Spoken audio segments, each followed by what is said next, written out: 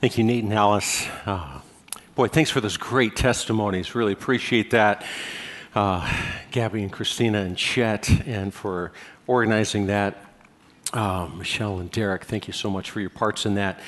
Hey, don't be concerned. I am not going to preach a full sermon today at this point. What we're going to do is have an extended time preparing for communion. And I'm going to give kind of a mini teaching, preparing the way for our time in communion so that hopefully it's a richer and deeper time for us. Now, what we're going to be looking at is what is happening when we participate in communion. And I'm looking at sharing 5 with a bonus of things that God is doing when we gather together in communion. You may be aware that in the history of the church, communion has actually been a very divisive, contentious thing, particularly over what the meaning of is and where the location of Jesus' physical body is.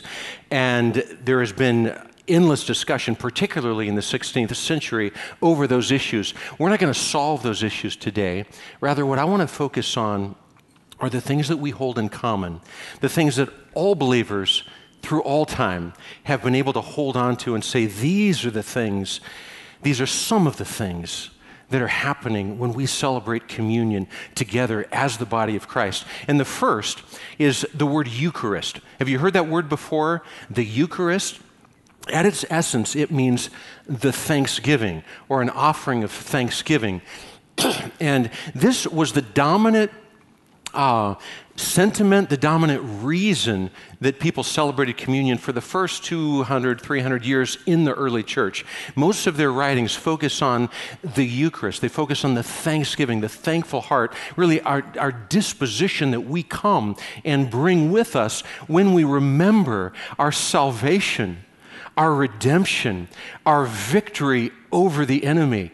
And so when we celebrate communion, we like to end with this sense of euphoric celebration, this thankfulness to God, this posture of gratitude. So you'll notice generally when we have a communion service, we'll end it with a send-off song that is joyful, that's a reminder of the joy that we have and the life that we live in light of what God has done for us. One practice that I would like to encourage you to participate in that I started doing many years ago and continue every time we celebrate communion is when I partake of the bread, I say a little prayer. It can be as simple as, thank you, Jesus. And when I drink the cup, same thing, as simple as, thank you, dear Lord. Thank you, Jesus. As a way of bringing the Eucharist emphasis into this shared time together. The second thing is the Lord's Supper, another phrase that you're probably very familiar with. This is a reminder that Jesus, when he was participating in Passover with his disciples on the night before he died, that he gathered them around a table, not an altar for a sacrifice, but a table to serve them as the host. This is a supper that he leads them in. It's really an enactment of the reality that the sacrifice that has provided forgiveness of sins and brought us into reconciliation with God, that sacrifice has already been enacted. So it's not a reenactment of the sacrifice. It's like a celebrative meal in light of the sacrifice that has already happened. And there's 2 elements that are always in view here. One is the bread and the other is the cup. And as we think about the bread, there's an analogy that Jesus draws on himself in John 6 that takes us back to the wilderness of the Israelites with Moses. And this is like 1,500 years before Christ came, right? And there's this manna that is coming from heaven, this substance. They don't know what it is. And so the word manna actually means, what is it? Now, about 90 of us were over here with Pastor Robert yesterday with the Deeper Discipleship 1, and early on he had an Abbott and Costello, the famous sketch, Who's on First, right? Well, I think if Abbott and Costello would have gotten a hold of this material related to manna, it might have been a 6-minute thing that started something like, what is it? Exactly. No, what is it? What is it? I'm asking you, what is it? What is it? No, would you quit asking me, what is it called? What is it? You're driving me crazy. What is it exactly? And a way to go on from there, right? Because that's what it was. It was this strange, mysterious substance. It was mysterious. They didn't have full understanding of it. But the point was God provided it. It was manna from heaven. You couldn't eat yesterday's. You can't eat tomorrow's. It's bread for today. And Jesus draws on that analogy in John chapter 6, and he says, I am the bread of God. I am the bread that has come down from heaven, and you are to feast on me. As the nourishment of manna fed them for the day, we're to feed on Jesus every day. And the elements of communion remind us of that, the feast, the spiritual feast that is available through Christ, who is the bread of heaven given to us. In the Passover ceremony, there was the word instituted, this is the bread, as it was passed around.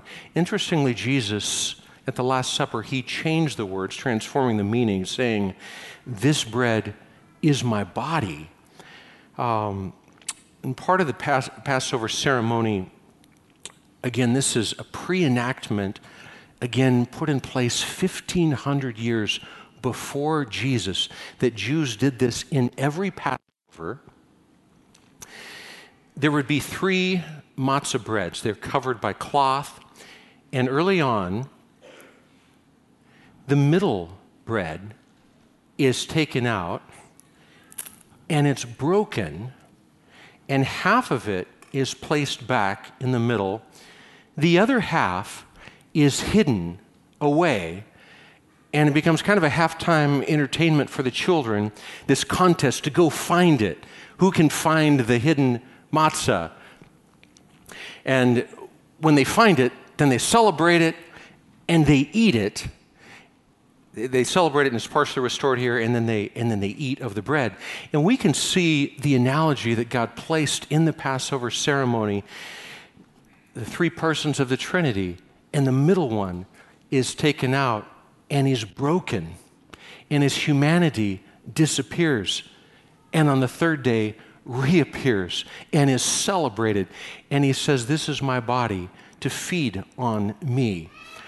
The Passover service had 4 cups of wine also, but let me just draw attention to 1 Corinthians 11. I didn't mention earlier that when we're thinking of looking at communion and trying to study and trying to get an understanding of it, there's 3 major synoptic passages. Each of the synoptic gospels, Matthew, Mark, and Luke, gives a presentation of the institution of the Lord's Supper, and it's related to the Last Supper. It's in Mark 14 and Matthew 26 and Luke 22, and we'll be looking at brief verses there. And then Paul does so here in 1 Corinthians 11. And in 11 verse 24, he says, this is my body broken for you, given to you. And then in the next verse, in verse 25, he says, in the same way also, he took the cup after supper, saying, this cup is the new covenant in my blood. Now, the Passover service tended to have 4 glasses of wine, and the third glass of wine was called the cup of redemption. And we sense that what Jesus did was, this was the time where the third cup is being poured, and he's pouring it out in front of them, lifting it up and saying, this is the blood of the new covenant that is promising the forgiveness of sins, that reconciliation to the Father is available. This is being poured out for you, so drink of it. And he sends out this common cup for them to share in and to participate in the blood of Jesus Christ, as it were. So he's inaugurated the new covenant here, and the bread and the cup serve as 2 witnesses testifying to the reality that the new covenant is being inaugurated and Christ is offering the forgiveness of sins. And so the Lord's Supper reminds us that he gave himself for us sacrificially on the cross at the cost of his life. And our focus is not on the brutality that he went through, but rather on the extent of God's love for us, that God himself would arrange history to come and to die for us in our place. This third part is communion, another familiar word, and that's the word that we use most frequently in our circles. And this has two aspects also. It's to commune with God, or commune with Christ, and also to commune with one another. I have a concern that I want to share that I have experienced in many other churches as I've traveled through sabbatical a few years ago and on vacation over a number of years. And many times we show up at churches when it's their communion service. And my concern is the trivialness that communion is often given, where Scripture may not be read, reminders may not be given, reverence may not be included, and sometimes it's so casual and just radically individualized. Something that should be uniting the body and participated in together is, there's tables set up and people are told, just go ahead and participate if you want, whenever you want. And some people don't want to, and I watch many people not participate. And we see mixings of things where like the bread is dipped into the juice, and so the two testimonial witnesses are combined, and we lose the significance of that. And I wonder, do people know all that's going on in communion and all of these rich metaphors and symbols that are behind this? And have we lost some of the richness of this participation together? So look at 1 Corinthians 10, 16 and 17. This is a preview to 1 Corinthians 11. But in two verses, Paul draws attention to crucial theology for us. He says, the cup of blessing that we bless, is it not a participation in the blood of Christ? And the bread that we break, is it not a participation in the body of Christ? So when we participate in the bread and the cup, that word participation is the word from which we get this concept of communion. We're sharing in, we're partaking in together. So we're taking him in, we're taking in Christ, so to speak. And look at verse 17. It says, because there is one bread, we who are many are one body, for we will all partake of the bread. So we have this other sense in which we become the body of Christ. So Christ has resurrected in the fullness of divinity and restored humanity in his glorified body. He's ascended to the right hand of the Father. Where is Jesus today? Well, he's at the right hand of the Father in heavenly splendor, and he mediates himself to us through the Holy Spirit, and we experience him spiritually through the Holy Spirit. So where's the physical body of Christ on earth, so to speak? Well, look around the room. No, really, not a figure of speech. Look around the room. Take a moment and envision, behold, and discern the body of Christ. Everyone who has placed their faith in the Lord Jesus Christ, you have become a participant in the body of Christ on earth. We're the organism through which Christ is manifesting and doing his work on the earth before his return. So, in light of this, there's a warning in light of these two aspects. And this is part 4, the warning to not participate unworthily. Now, I've had probably two experiences with this that I've seen rather commonly. One is that people who know that there is a warning take it so seriously, perhaps too seriously, meaning they're afraid to take communion because they might do it wrong. Maybe they got in an argument with someone this morning and they haven't reconciled it yet, and they're feeling some guilt, maybe even some false guilt, and it's like, I'm not going to take communion today.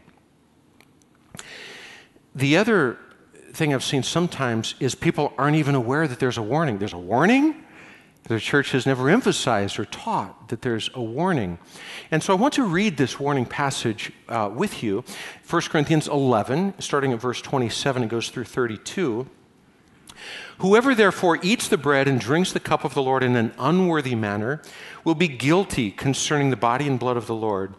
Verse 28, let a person examine himself, notice here, then, and so eat of the bread and drink of the cup. So the purpose of examination is not to not participate, it's so that you may participate. Verse 29, here's the warning. For anyone who eats and drinks without discerning the body, eats and drinks judgment on himself. That is why many of you are weak and ill, and some have died. But if we judged ourselves truly, we would not be judged. But when we are judged by the Lord, we are disciplined so that we may not be condemned along with the world. So there's a condemnation for the world there, and there's a condemnation potentially for believers in this. We're trying to figure out what this could possibly mean. But Paul is saying there is something so severe that in his day they were aware of people who had actually gotten sick and some who had actually died based on how they participated in this RITE, rite of communion. Now, it seems in the context of that paragraph that the discerning the body is referring to the body of Jesus. And yet, in the paragraph above that I didn't read, you can read it, but there's this condemnation for those who are mistreating one another. They're partying, they're reveling. The rich are taking advantage of the poor. Some are feasting, some aren't getting any food at all. Some people are getting drunk, and Paul is saying this is a mockery of what the body, the people of Christ, is supposed to be when we remember Jesus shed blood and broken body for us. And look at where he goes immediately after clarifying this judgment. This is where he returns, actually, in verse 33, back to that topic. So then, my brothers, when you come together to eat, wait for one another. If anyone is hungry, let him eat at home, so that when you come together, it will not be for judgment. So there seem to be two potential judgments in view, as far as I can tell. One is for unbelievers. I want you to listen carefully here, because there may be some of you in the room here that you have not yet placed your faith in the Lord Jesus Christ. And I want you to hear this warning because it is for you. To participate in the bread and the body of Christ is something for believers to do. Those who are actually already connected with the Lord Jesus Christ, who are connected to the life of God. And this is an enactment, a reminder of that sacrifice that we have received, that Jesus is in us. And so for you to participate in that is a mockery. It's lying, it's deceitful. If you have not yet placed your faith in the Lord Jesus Christ, you run the risk of bringing judgment down upon yourself. Rather, we would encourage you strongly from our hearts, let this be a day of salvation. Let this be a day where you receive the forgiveness of sins that is offered you through Jesus' shed blood and broken body. Let this be a day where you recognize that in your sinfulness, God has provided a Savior, and He is desiring to reconcile you to the Lord. Let this be that day where you come to Christ in light of communion. And then come and let us know what God is doing in your hearts. Talk to us. We will pray with you. We will lead you and invite you in baptism. And then later, after initiating you into the church, then we'll invite you to participate in communion. The other is for believers who are in hardened sin or in severe broken relationship with other believers. Like willfully, I am not going to be reconciled with that person. And sometimes people can come to communion or know that there's a communion service coming, and they can say, well, I'm not going to do communion because I haven't fixed this thing. Or I just won't even bother going to church because they're doing communion and I'm not ready for it. Let me urge that there's a better solution there, and that's to utilize communion as the means by which you become restored back to God, and utilize communion as the means and as the reminder that you need to pursue restoring that relationship. So that if you know that there's going to be another communion in a month, I've got 30 days to make that appointment to restore this relationship with that person. I've got 30 days to invite other people to come around me and pray for repentance and my transformation so that I can stop sinning and I can repent of that sin so that I can participate fully in the communion with Christ and communion with the body the next time we participate in it. Let a person examine himself and so eat of the bread and drink of the cup.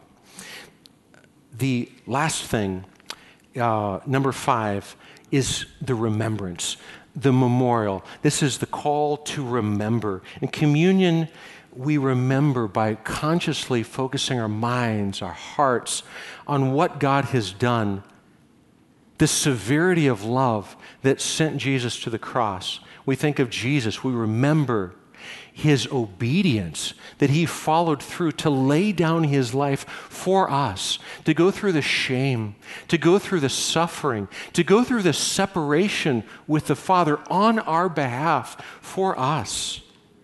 This act of taking time to remember, this can change our hearts. This can change our attitudes. This can change our values and our perspectives on things. Jesus did all this love for me. I mean, he did all of this sacrifice for me. What kind of love would inspire this? What kind of perfect righteousness would require this? What kind of holiness is in the background of God that would set this up? How holy must God be? It's hard to focus on the next cool app or the next cool television show or the next YouTube thing, the next thing to scroll through when we can remember the deed of the universe. He came to give his life for me, to join my life to him. He came to sacrifice in my place. He didn't merely die, he died for you.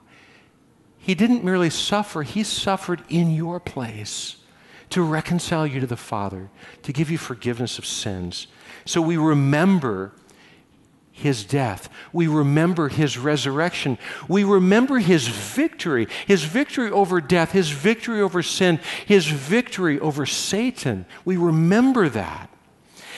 And looking backwards, this is where the bonus comes. It propels us forward to look forward in anticipation, because the Lord's Supper reminds us of the Last Supper, which propels us forward to the wedding feast to come.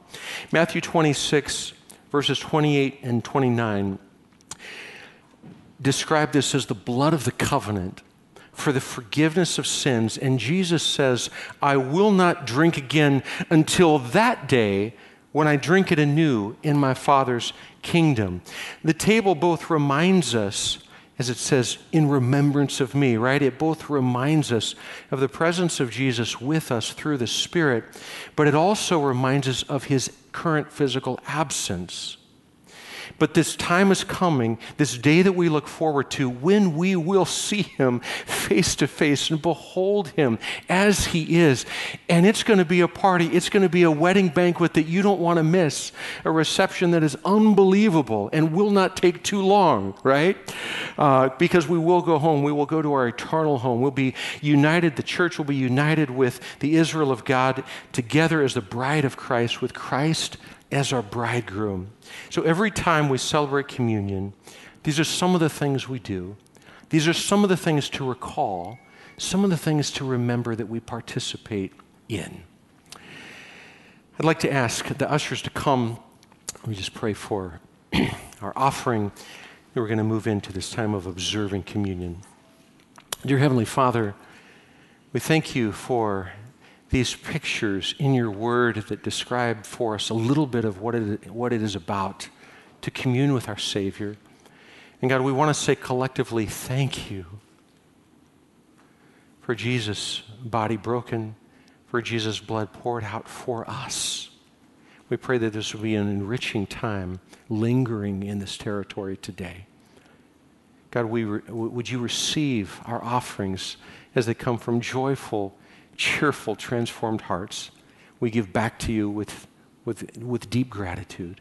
In Jesus' name we pray, amen.